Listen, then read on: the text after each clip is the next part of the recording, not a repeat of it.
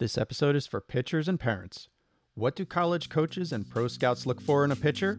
Surprise, surprise, it's not what you think.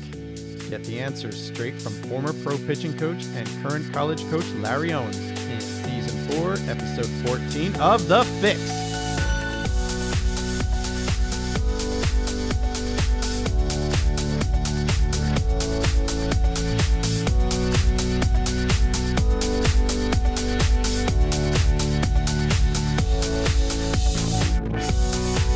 Okay, Season 4, Episode 14 of Baseball Pitching The Fix, featuring baseball pitching motion troubleshooter Angel Borelli. I am your host, Joe Janish.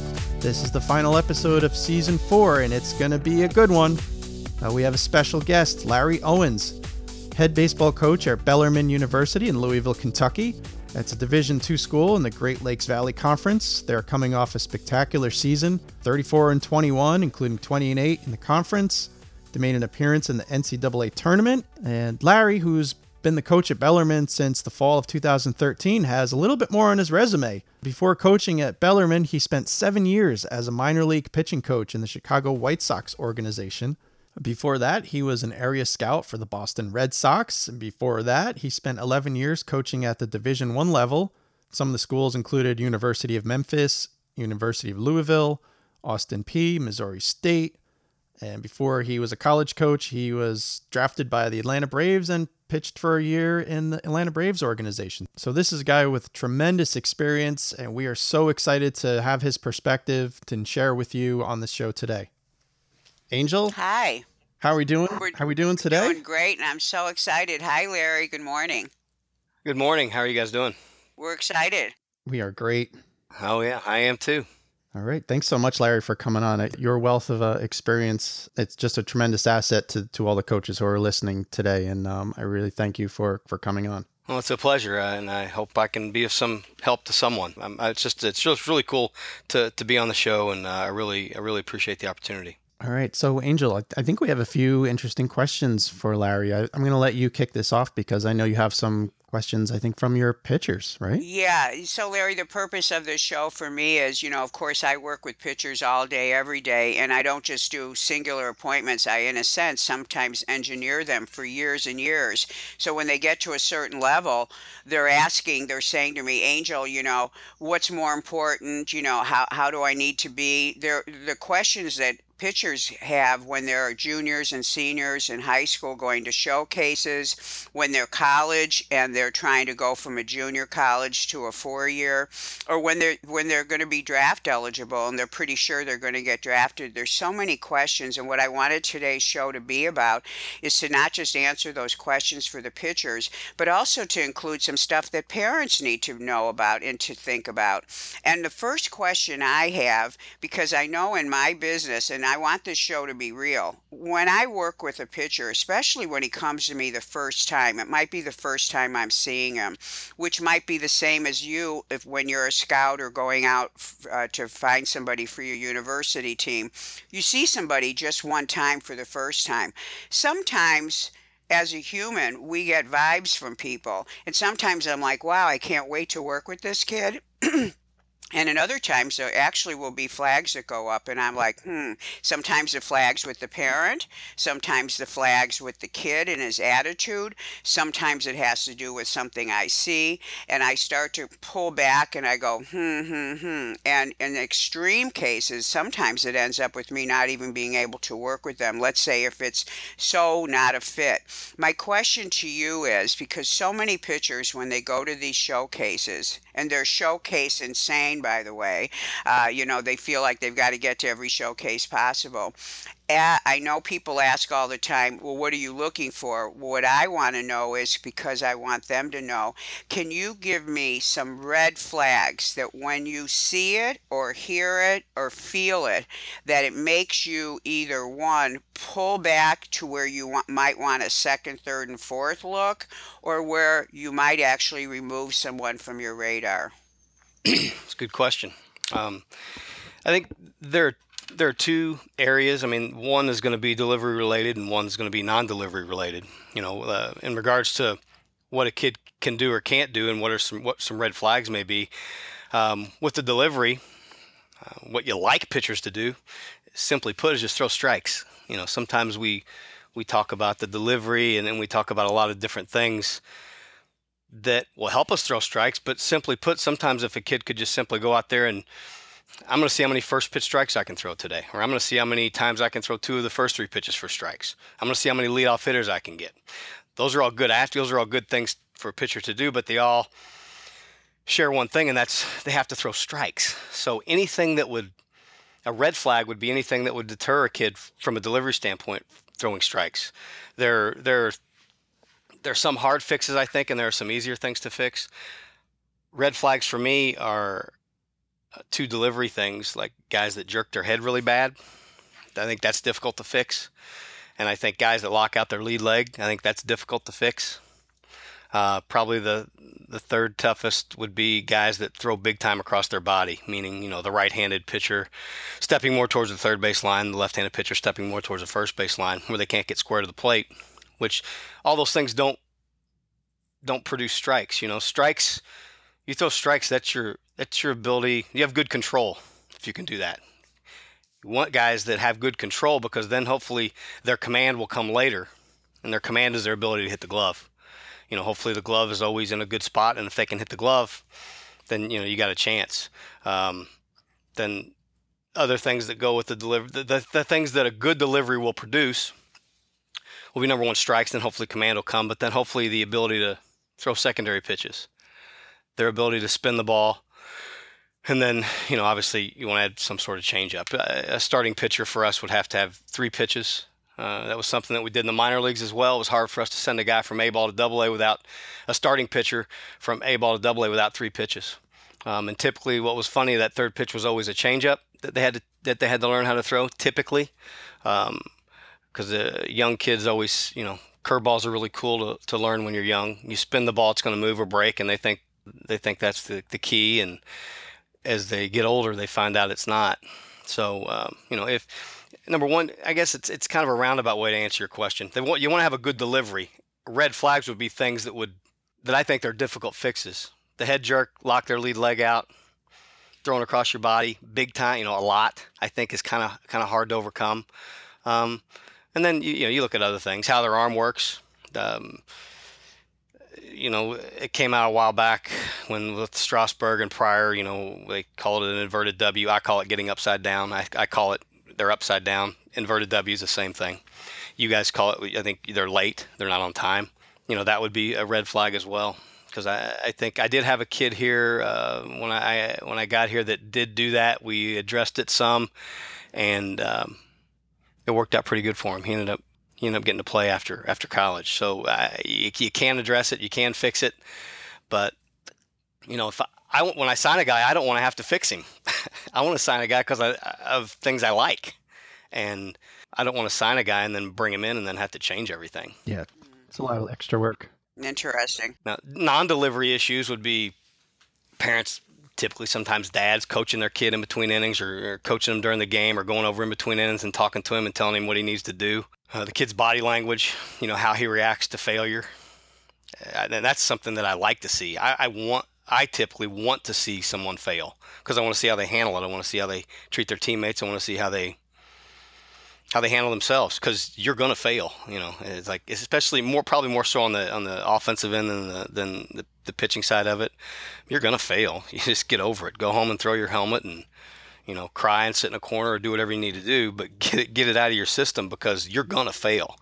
And how you deal with it, I think, is very telling.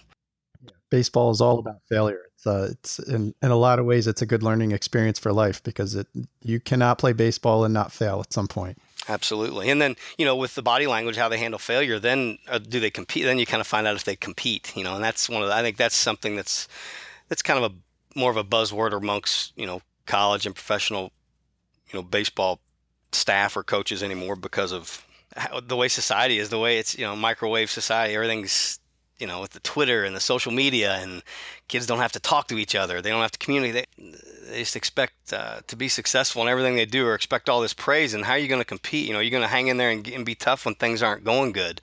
And do you compete? Do you get out there and just, I don't have my best stuff, or my delivery's out of whack, or I don't feel good? Well, how are you going to figure out a way to from a pitching standpoint, you're going to figure out a way to get him out. That's your job. That's essentially what you're trying to do, trying to get outs. And there are many things that go into it: the delivery, the philosophy of how you're going to go about doing it, and sometimes just digging in and, well, I gotta compete today. And so, from a non-delivery standpoint, the parents, coach in between innings, kid's body language, how he treats his teammates, how he treats his umpires, will he compete, and how does he handle failure? Those are kind of some red flags for me. So a long, probably winded answer to a pretty direct question, but there's a lot to it. Wow, exciting information. Wow, out of the horse's mouth. Beautiful. Yeah, you've got me taking notes, Larry. That's great. And you know what? I love all the things that you said. They're so spot on. They really are. So that is awesome. So anyway, thank you for that. Larry, there's one thing I noticed you didn't mention, and that was lack of velocity. For someone who's been coaching at the college level for it's been all combined over 20 years, I guess, or close to 20 years, and coaching in the professional levels. Everyone is so focused on velocity and the radar gun and everything else, and yet you didn't mention anything about a lack of velocity. Your first thing that you said was throwing strikes and command, and I found that really encouraging Yeah, and and Larry, interesting. before you answer that, one of my pitchers, because I asked some of my pitchers, and I want you to address this velocity issue. So let me just segue with this question from my pitcher. So this is a great left-handed pitcher who came into high school as a freshman. Everybody wanted him. He had a really rough sophomore year. Things happened to him mechanics wise. He declined, a little injury here and there, and he was off everyone's radar, and his velocity went way down. Now, during the summer, he came to me. We've reconstructed him. He probably is one of the most gifted pitchers I've ever worked with. And he's a lefty, and he's big. And he throws strikes. He's got everything, and as a kid, he's just stellar. But I asked him, I said, what do you want? And what is there a question that's in your head? He says, well, this thing about velocity, because now he's been on both sides of it. He was throwing hard, high 80s for a freshman. No, everybody wanted him. His velocity dropped. Nobody wanted him. And now that he's with me and we've actually cleaned up all the reasons why he lost his consistency, he has seen that how small changes can improve velocity. So I think what he was saying is, I'm confused. It's sort of like they're looking at you right now, and he's a junior, saying, you've got to throw hard, you've got to throw hard. Yet he knows, and I think he's feeling this way. Wow, this is just the beginning for me. I mean, my catcher told me he was throwing high 80s in the bullpen last week. So he's like, this is great. I can actually really get somewhere. But on the other side of it, I know he's thinking, geez, I've got, some camps in December. And yeah, I'm not going to be in the 90s by then, but I know I can be. So he was asking me, he says, Angel, do you think there's any way that they look at, I mean, is there any projectability that they look at, or is it just cut and dry? So would you include that in your answer with this velocity issue, and let's get this handled? Yeah, absolutely. No, the velocity's a hot topic as of late, of course, and it's they're in professional baseball, there are more people apparently throwing harder than they ever have before, and if you, I guess, seek it, and you can probably figure out a way to bump your velocity up, either through maybe, I don't know if artificial means is a way, or like from how you kind of train your body, or as opposed to maybe the delivery can also help the velocity. Velocity's Velocity's great, and I always kind of look at it this way. A radar gun will get you paid, and it may open up some opportunities, but radar guns don't get people out. Pitchers do. And for me, velocity is a great thing. It's a great attribute to have. There's no doubt about it. But I don't want to chase it or have it at the expense of possibly getting hurt or preventing me from commanding the baseball. Your 98 mile an hour fastball does you absolutely no good if you can't command it a little bit. You can certainly get away with more mistakes the harder you throw. There's no doubt about it. You can. But eventually, it's going to bite you. There was a game on TV a couple nights ago that I think kind of proved that. that, velocity is not everything. You have to be able to command that. For me, velocity with better velocity just comes better stuff too. Becomes better secondary pitches, better sharper breaking balls. Probably more effective changeups if they can throw it. So velocity is a good thing, but it's not the end all. I don't even carry a gun with me. I don't take a gun with me when I go out and watch kids because number one, at a Division II school. I'm not going to sign kids that throw above 90 very often, if ever. They're going to develop. And so I just want to watch you pitch. I want to watch and see if you can pitch a little bit. I want to see if, what kind of stuff you have, what kind of secondary stuff you have. Will your delivery allow for these things? Will you, how often can you hit the glove? Those are just more important attributes to me, especially where I am now. If I were scouting again, or it'd be tough to kind of turn in a kid. If you're scouting, you're an area scout. You can't turn in a kid throwing 85 mile an hour. Because the thing is, he's 17, 18 right now throwing 85. What's he going to be when he's 27, 28 if he's in the big leagues? He's probably not going to make that big of a jump. It's happened. I mean, it's happened to people before, but the jump is probably not very realistic. It's a safer bet to sign a kid, 92, 94 out of high school or out of college. And then you like you mentioned, projectability. You can kind of project and see what he's going to be like down the road. And so velocity, it's kind of hard to tell a kid that velocity is probably not the most important thing. But that velocity is probably one of the most important things. It may open up a door for you here or there. It's not going to get you on the field. It's not going to give any longevity. It's not going to, you're not going to be a conference starter. You're not going to throw on Friday nights just because you throw 100, but you can't throw it in the cage. It's not going to help you. It's important, but to me, I'd rather take a guy that can pitch a little bit. As you build your rotation in college, you have your conference starters, and then you have your guys that are throwing in relief. And if you have the luxury of having a guy at the back end of a game that can close a game for you, that's awesome. But typically, your better pitchers start, and your better pitchers throw at the end of the game.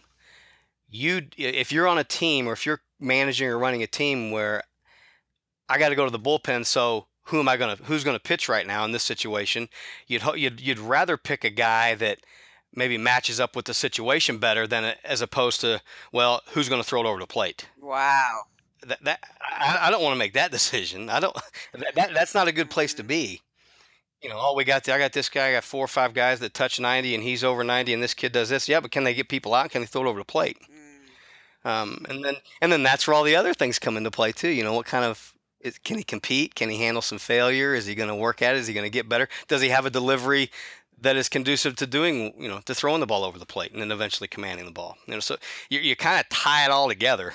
You may walk away from a guy with some velocity just because you may be scared he's going to hurt himself. He's too upside down, or he crosses his body too hard to fix. Boom, I'm walking away. I'm not going to do it. I'm not going to invest any money or any scholarship dollars in him. But so it's important. It's definitely not the most important thing for me, especially where I am right now. Well, I love hearing what you're saying because, I have said this a million times, and this is the way I have to look at it. This is the way that somebody who does the work that I do, I have to have a philosophy that works for me in terms of how I develop these kids. And I tell them, velocity is a product, or can be a product, of better mechanics. And if you are doing some things, what's interesting to me is the 3 things that you talked about that were, or some of the mechanical things that when you see it, you don't like it and you worry about it.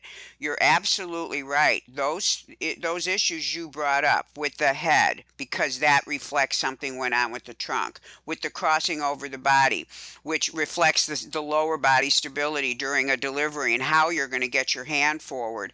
Those things are things that when I see them, I know that if I fix that, the kid's velocity is going to go up. But I'm going at it for the reason of changing the delivery, correcting the things, because those things aren't just pitching things, they're body things. We don't walk crossing our legs over in front of each other. So the cool thing for me in hearing this is that my work is with the motion, and I believe if you work with the motion in a sound way and you don't use gimmicks and you never violate the rules of the body or the way the body likes to move, that you will do and attract more velocity into your delivery in a natural way, which then keeps you uninjured and which then gives you that ability to work with your pitching, the whole picture of pitching, the whole strategy and everything, because now you've taken taken away the stress during the motion. So I love what you're saying. It's a product of a good delivery.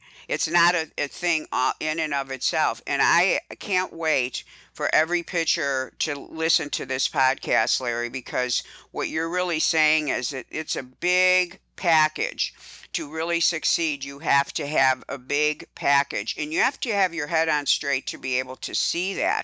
If you run around trying to add velocity and your delivery's not good, you really could not be seeing the forest for the trees, and that's scary. Absolutely. I mean, it's happening, and those are questions a lot of recruits are asking, college coaches now. The questions revolve around basically, how are you going to help me throw harder? When I'm like, I kind of laugh. I'm like, don't you want to know how we're going to help you learn how to pitch and get people out? Wouldn't you rather learn Hmm. that? Wouldn't that be more important than how hard? I mean, sure, absolutely. We're all gonna try and focus on it and getting the most out of you. I believe, yeah, I want to command my best stuff. I want to give you my best fastball. I want to give you my best whatever I have. That's the focus. It seems that everyone just wants to throw hard, and I get it. I completely get it. It's funny after coming from the pro game and then back into college again. The difference between the Division 2 and Division 1, landscape. Once a guy goes to a showcase and it says 88 on the radar gun, his phone's going to ring. It won't ring at 86. It'll ring at 88. And it's like all of a sudden, now he can pitch for you. You remember Trevor Hoffman? Yes. That guy at the end of his career was throwing 85 miles an hour with a fastball and a changeup, getting out the best hitters in the world in the most important time of the game with a 3-run lead or less. Hmm. And I mean, I think to me that speaks volumes. You can get, hitting is timing, pitching is upsetting that timing, basically. So, and then there's a lot more things that go into it. So that's what you're trying to do. You're trying to speed them up, slow them down, changing eye levels, in and out. I mean, those are important things that a pitcher has to do. But it's kind of hard to do those things if you don't have the delivery. So, which is where you come in my opinion, that you have the expertise to handle and to fine tune and to kind of teach kids what they need to do, not only to produce strikes, but to get the most out of their body and stay healthy. Yes. I want to keep you out of the training room. And then where a pitching coach, like in my shoes, I got to try and have as much of your knowledge as I can, but I want to help you navigate your way through a game, because we're trying to get 27 outs and score more runs than they do. And there's certain strategies and there's certain philosophies along the way, but the focus on velocity with young kids, in my opinion, is out of control. Hmm. It's not in a good place. Yeah. Wow. I love the way you said that. The pitcher has to be able to navigate his way through all the innings he's responsible for. That is, wow. And to do that, you have to have more than just the ability to throw hard. Sure, absolutely. Absolutely. Wow. That is fantastic. Larry, so, and I understand your frustration, and the frustration that we have here is that the velocity does create attention. Absolutely. There's no doubt. And that's why pitchers chase velocity. Now you're in a position at a Division 2 school where you can offer scholarships and you can recruit. So what would you say to, say, the 14, 15, 16-year-old pitcher who, wants to go on to college and, wants to play some baseball in college, and he might have that concern of velocity in his head? And so would you take a look, going back to Angel's original question, would you take a look at a kid as young as 14, 15, 16 for possible recruitment and kind of look at him and say, well, yeah, maybe he's only throwing 83 or 84, but as long as he has a clean delivery, as long as he has a good head on his shoulders, as long as he can compete, he has the potential to pitch for me at the Division 2 level. Yeah, we don't particularly here at the Division 2 level need to see kids that young. It's trickling down. At the Division 1 level now, they're signing 8th and 9th graders. They're getting verbal commitments from 8th and 9th graders. You can't sign anything, any document. You cannot sign the national letter of intent until November of your senior year of high school. but they're getting this verbal commitment, and the verbal commitment is something that's kind of came up because the way guys circumvent the rule. They're not allowed to talk to a kid, and at Division One level, I don't know the exact date. It's their junior year is when you can talk to them, basically, or slightly before their junior year. Um, so you cannot contact a freshman or sophomore in high school. Now they can call you, and that's how they circumvent the rule. So if I want to talk to Joe Janish, the hot prospect, and Angel Borelli is his coach, his summer coach, I can call Angel. Angel, have Joe call me. Good deal. Joe calls me. I set up something with you. You come to campus. You're on campus. You're at a camp or whatever, and I like you and I offer you. And I tell you, I could put the pressure on you, or I don't put the pressure on you. I could put the pressure on you and let you know, hey, I got to know before you leave, or I got to know by the end of the week. You got to tell me what you want to do for the next 4 years of your life, 4 years from now, which is insane. So Yeah, that's kind of nuts. we don't look at kids when they're 14 or so. If I was a Division One school, then you'd kind of be forced to do that, and that's kind of the coaches don't want to do it, but they have to, because if they don't, someone else will.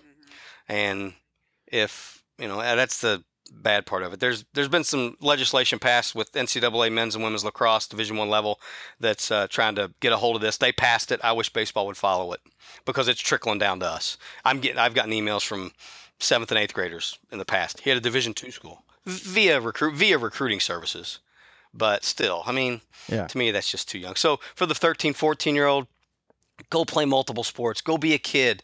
Play, man. It's you don't have to do it now. I get it. I get the pressure, though, with all the travel baseball and the, school's expensive. Mom and dad want some school paid for if they can get it paid for, and if it's something you love to do. It's a there's I see sides to both of it. To both sides of it. I see the attraction, but I wouldn't freak out about it. There's plenty of guys that have come on late. Andy Bennis at Evansville came into the University of Evansville throwing 80 mile an hour or so, and he left throwing in the mid 90s, number one pick in the country in '88. I had a kid with when I was with the White Sox that didn't even pick up a baseball till he was 16. Wow. He lived in Haiti in the Dominican Republic. He ended up finishing in double or triple A. Never picked up a baseball till he was 16. So the race that I gotta be in the big leagues. Relax. You have time to develop. Be a kid and have fun. But the way it's structured and what's allowed is, it's happening. They're recruiting kids really, really, really early, and that puts a lot of pressure on a 13 to 14-year-old. I can't imagine. I would hate for my sons to have to make that sort of decision at that young of an age, but it's happening. Out here in California, especially where I'm at, there were such great pitching that there were kids as freshmen that were actually exposed, just like you said, to D1 schools, following them as freshmen. They actually were starting the conversation after 8th grade. So now in this area here where I work, because of that, the high school kids are stressed out if they're not committed to a school, verbally committed, when they're sophomores. And now, if they're juniors and they're not committed, people are freaking out. And as you know, in the spring of senior year, tons of guys get signed, but or committed, whatever the language is. But because of the early process that happens for so many of the good pitchers, the kids are under stress, and it is really sad to see a kid who's 14 or 15 look at me with those eyes going, Angel, nobody's asked me to play for them. What do you think? Do I need to do something? And it is heartbreaking to think of that, and it's only because of that D1 trend to get your hands on someone early, and the other kids don't feel safe. They feel like they've got to do more. And I think that's what generates all this following of, well, if I throw harder, so maybe I'll go here and I'll do this program or I'll do this. And these kids end up injured from just, trying too hard and not having their head on straight. So I really hear you on that. And and I don't think that's going to change, unfortunately. But I think we as coaches need to, this podcast, Larry, is going to get into the ears of some pitchers that need to hear this. And even if one pitcher says, wow, you know what, I'm going to calm down, we've done our job. And I think that's what has to happen. We have to, the other side has to speak up on this issue. But listen, speaking of all this, I have a great question, two questions that came from Nathan, one of my college guys. Now, he's a junior college pitcher, he's in his last year. He's a great pitcher. He wants to go to a 4-year university, so he wants to go to some showcases.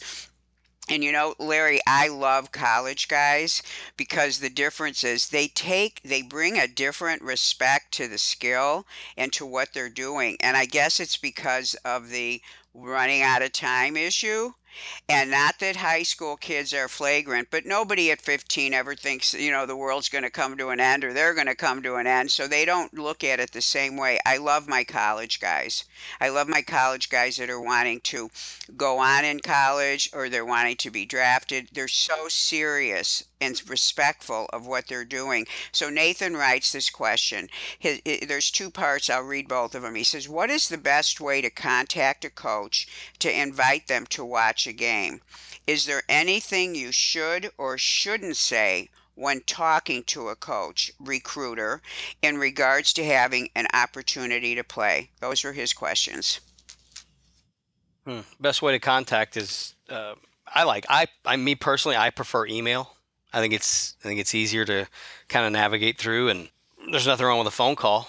And like you spoke in the past, just be respectful and let them know of your intentions. I would stay away from having mom or dad write it. I've gotten emails from kids from their mom or dad's email, which it's not. I get it. I mean, it's not a huge deal to me. It can be a big deal to some other folks because the college coach, they want to see that you're growing up, and you're doing things on your own. That mom and dad aren't doing everything for you. That you're taking it upon yourself to kind of do those things. So I think there's certainly nothing wrong with mom and dad advising you and the kid reaching out for advice on how to do this. Best way to contact, email or phone call, but do it yourself and try to make it personal. For me, example of my email, when I go through email, I get a bunch of emails every day. I try to answer every one of them, but I will only answer the ones that are addressed that say my name in them. That I'm not getting a big mass email from, via recruiting service. Hey, dear coach, I would love to come play at your university. Blah blah blah. I just if it's not directed right at me, I won't answer it. I'll just delete it. If it is to me, if they took the time to at least maybe copy and paste my name to it, then I will answer it. I'll acknowledge it. But keep in mind that that's a tough way to go to reach out via email or phone because in a lot of cases, they're well ahead. Coaches have been out watching games and seeing players and accumulating a list of folks they want to recruit. So to get an email out of the blue of a person that you haven't seen, sometimes it's hard to get that kid to the top of the list to, and then you have to make time to go see them play. But before you go see them play, you would probably follow up with some phone calls of someone you can trust that has perhaps seen them play that can at least, either eliminate or keep that kid's name kind of at the top of the list of someone that you need to see to evaluate. Best way to contact, email or phone call. There's nothing wrong with that at all. Maybe perhaps have you and then followed up with maybe having someone that you trust, or maybe your junior college coach knows someone on staff at XYZ University that you would like to attend. Have them contact them as well, because that'd probably go a little bit further. Then they can speak more, on the kid's ability and then what kind of person they are and how they're going to do in the classroom, etc. Is there anything you should or shouldn't say when actually talking to the coach or recruiter in regards to having an opportunity to play? We're all going to pay attention to what you're saying and how you're saying it, what you should or shouldn't say. What you shouldn't do is you shouldn't bash the coach that you're playing for. I would stay away from that, regardless of how you feel for him. And I would be mindful of how you treat your parents. A lot of recruiters will sit around and coaches will kind of take notice and how you speak to and how you treat your parents while you're there. If those parents happen to be with you, on a visit or you happen to meet them somewhere, see them somewhere, and have the ability to talk to them, how do you treat them? I think it's wide open in regards to what you can say. If a prospective student athlete has a question and they don't know the answer to it, there's nothing wrong with asking. I certainly wouldn't be offended by any question. Now, so I don't know so I think the shouldn'ts would be, how you treat your parents, and I wouldn't badmouth the guy you're playing for right now.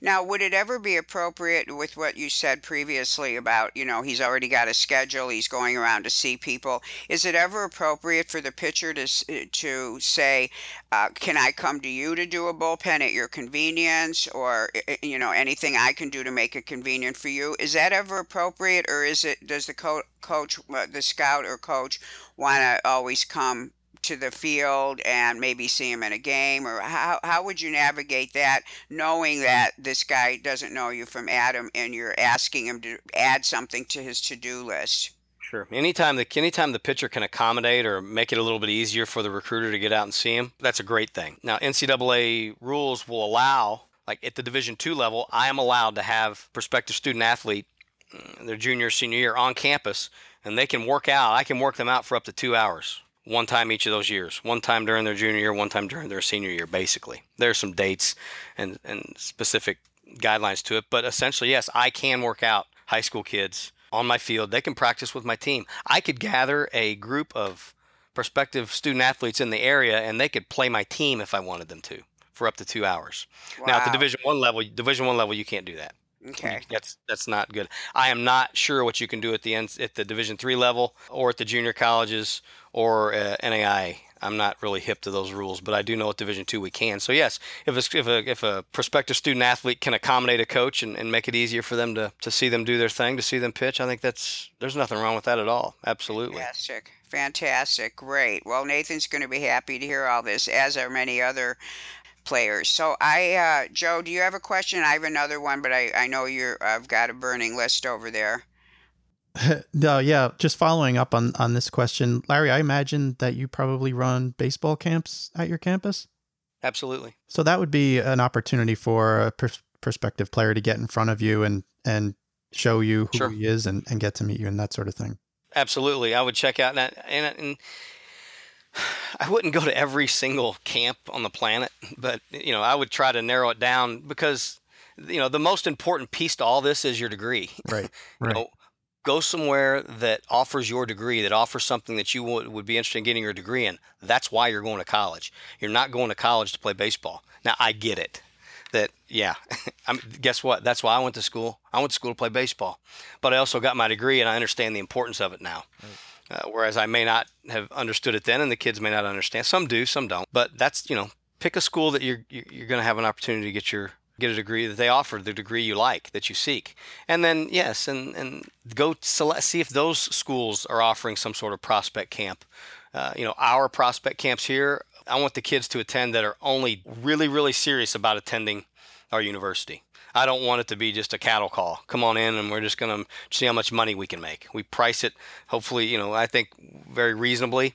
And because I want it to be something that, folks that are interested in attending our university, that's the kids I want to see on campus. I don't want to see you just because you want to come work out or you think that other colleges are going to be there, because they're not. So now there are showcases around, and we've done them here too, where we will invite other smaller colleges on campus, because we will employ them. We will give them an opportunity to make a little money to help evaluate players, which gives them an opportunity to see players, which gives the kids opportunity to play in front of multiple schools. There's absolute value in that as well. I just would be very particular, and these things can become very costly, very expensive. Just try and do your homework and try and narrow it down to the level at which you think you can play and be realistic.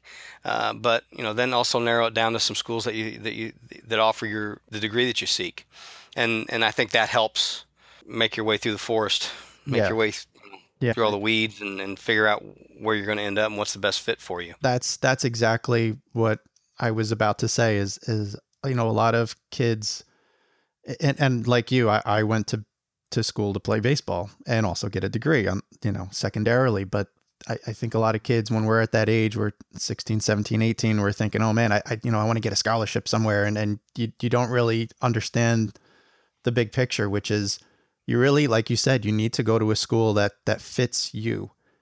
And there should be a lot of thought before you start sending out letters and calling coaches and going to camps and going to showcases. Think about where you want to be geographically, what kind of a school you want to be at. Do you want to be at a big school, or do you want to be at a smaller school? Do you want to be at a local school? Do you want to go away? Is there a place you want to be? Put all that thought, because there are so many different options. I mean, hundreds of colleges out there. It's really important to kind of figure out as as the student and as the athlete, what's going to be best for you. And then kind of like you said, then narrow it down and focus rather than, just throwing your hat into this big ring and waiting for a scholarship to come. You probably have a better idea of doing your homework, looking up the coach, meeting the coach, learning about the program, learning about the school, finding out if it's good for you, and then see maybe if it's a good fit for a scholarship or an opportunity to play or something like that. Sure, absolutely. No doubt. And try and be realistic. If you have a uniform on, you have a chance. Right. If you have a uniform on but you don't get on the field, then you're not going to develop. So while everyone wants to go play at major, Power 5 Division I schools, that's awesome. A lot of people do, but sometimes you may be a better fit at a smaller school where you have an opportunity to play. And then if you play, then you can develop. You could have fringy professional potential, go to a major Division I school, get kind of logged down in the back end of the bull or in the middle of the bullpen and not get enough innings and not be able to perform and develop, as opposed to going to a smaller school. You get to develop, maybe you get a little bump in velocity, now a little more pitchability, and well, now I'm a 25th round pick, after my senior year of college because I got an opportunity to play and develop, as opposed to going somewhere that was a little above my skis and I couldn't get on the field.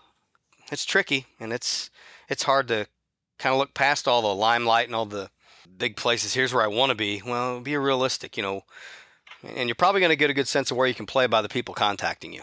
Right. If nothing but Division II and Division III schools are contacting you, I don't think you need to reach out to Power 5 Division I school and think you're going to have a chance to play there. Typically. Yeah, and what you just said before, it really resonates. You're better off being the number one conference pitcher at a smaller Division II school than being the 15th pitcher at Arizona State and never getting an inning, because you're never going to develop. You're not going to have any fun, and no one's going to see you if you're never getting into the game. So that's a great point. Wow. Great information.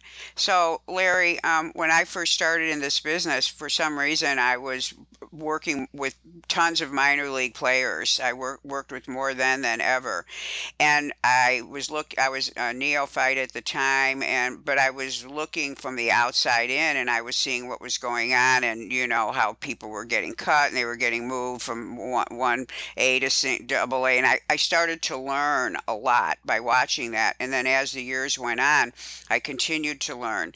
And one of the things I tell my pitchers, this is a philosophy for me that I hold, just like I do about velocity. One of my philosophies is, if I get these pitchers to be clean enough and to look decent enough and not have anything funky, then they'll be left alone. They'll be left alone in college. They'll be left alone in the minor leagues.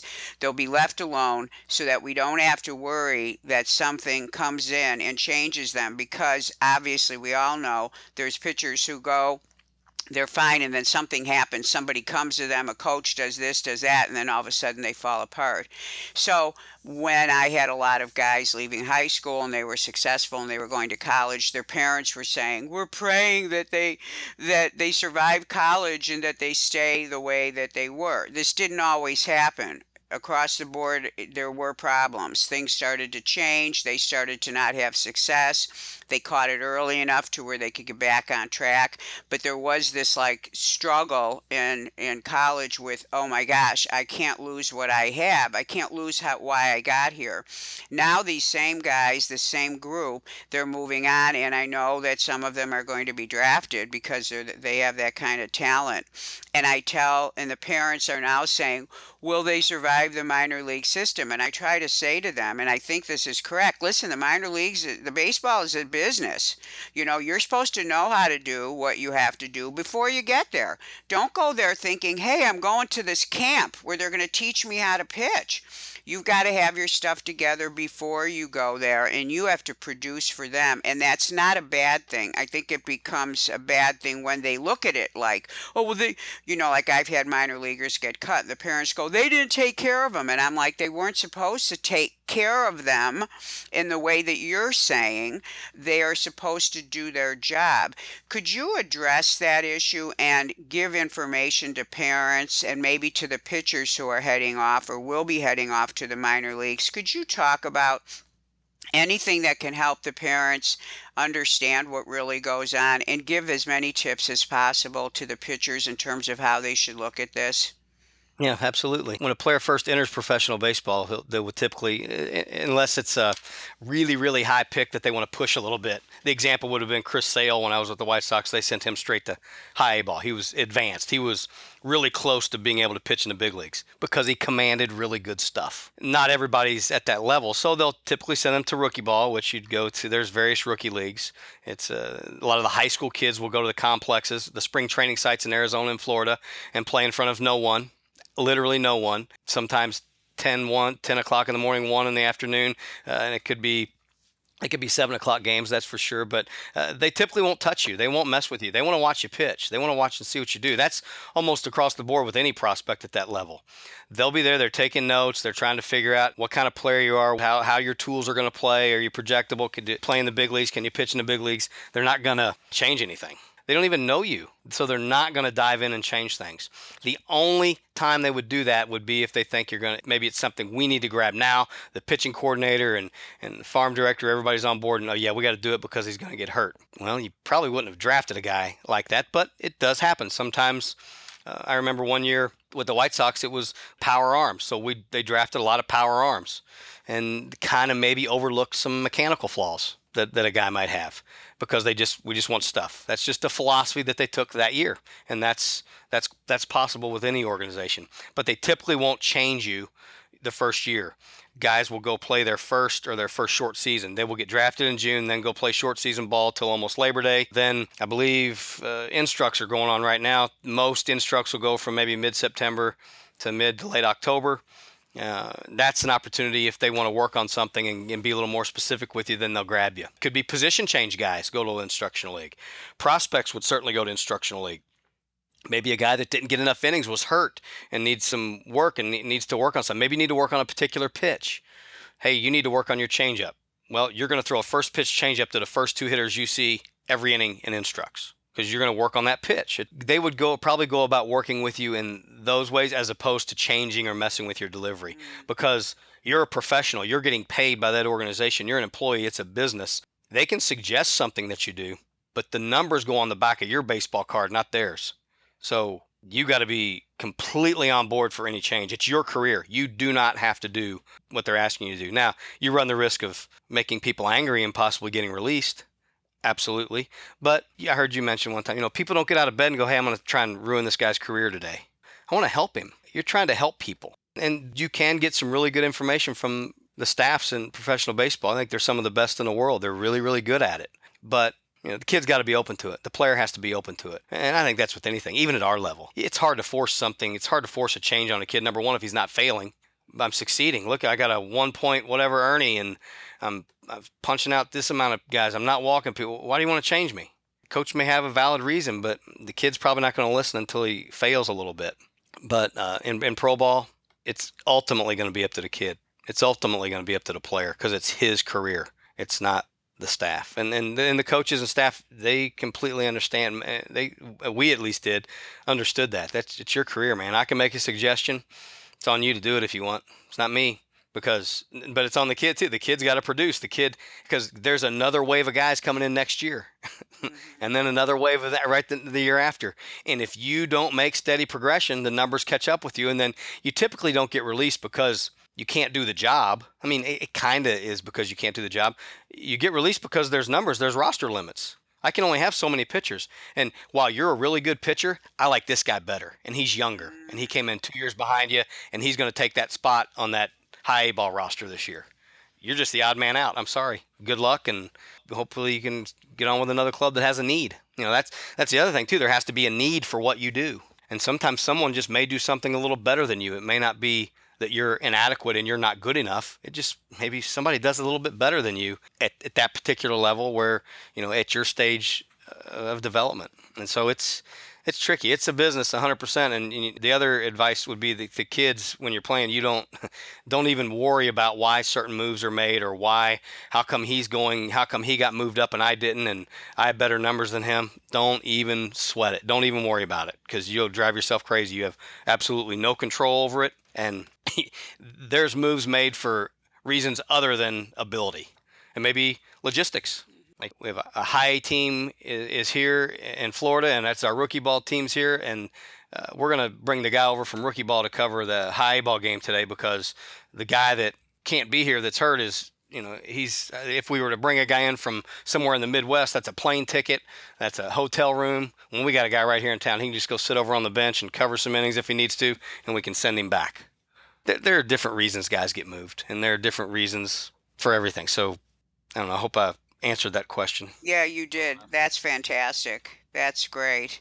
Well, Joe, I'm actually out of questions, but Larry, your information is just, my head is spinning right now. And how interesting it is to talk to you. I talk to coaches all the time, but the knowledge that you're bringing to the table is so of a different level, and it really shows your background and your expertise. And all I can think right now is how lucky those guys that play for you are right now to have you haven't just been a coach. I mean, you're bringing so much more to the table, and what a way for me to end the season of podcasts where this year my focus was wanting to reach coaches just because I felt like I could get to more arms if I started to try to go through coaches. And this show's not only been unbelievable, but wow, getting to know you and to even experience this knowledge base that you have is unbelievable. So my hat's off to you, and wow, your boys are lucky boys. They really are. Thank you. No, I appreciate the opportunity, and I've learned a lot from you over the years. Just the past, I think it's been maybe a couple years I've listened to the podcast, and I really like it. I love it. I mean, it's tremendous value. You know it inside and out, and I've learned a lot. I've learned things from just listening to the podcast and talking to you that I've applied to our team, and so it's certainly helped us. So I thank you. Thank you a ton. Thank you and Joe for doing this, because it's a great podcast. It's a great venue, great avenue for young kids and coaches and hell, anybody, baseball enthusiasts, pitching enthusiasts to listen and just listen to some ideas and listen to what you have to share. It's incredible. It's incredible information. Well, thank you so much. That is great. And we appreciate so much your coming on the show today. And I can't wait till this gets published and we spread it around. It's valuable, really valuable. Thank you for having me. Yeah, thank you so much, Larry. I could sit here and talk to you all day, but I think it's time to cut it off. Doesn't matter to me. Oh, thank you so much. I think we definitely should have you on again at some point next season. Would be great. It'd be great. I'd love to. Yeah, this was so great. Thank you so much, Larry. That's it for episode 14, and that's it for season 4 of Baseball Pitching the Fix. Thanks so much for listening to the show this season. We'll be back next spring with season 5. If this was the first time you've ever heard the show, go to the App Store, search for Baseball Pitching the Fix, download our app, and you'll have access to all past episodes and be notified when we kick off season 5.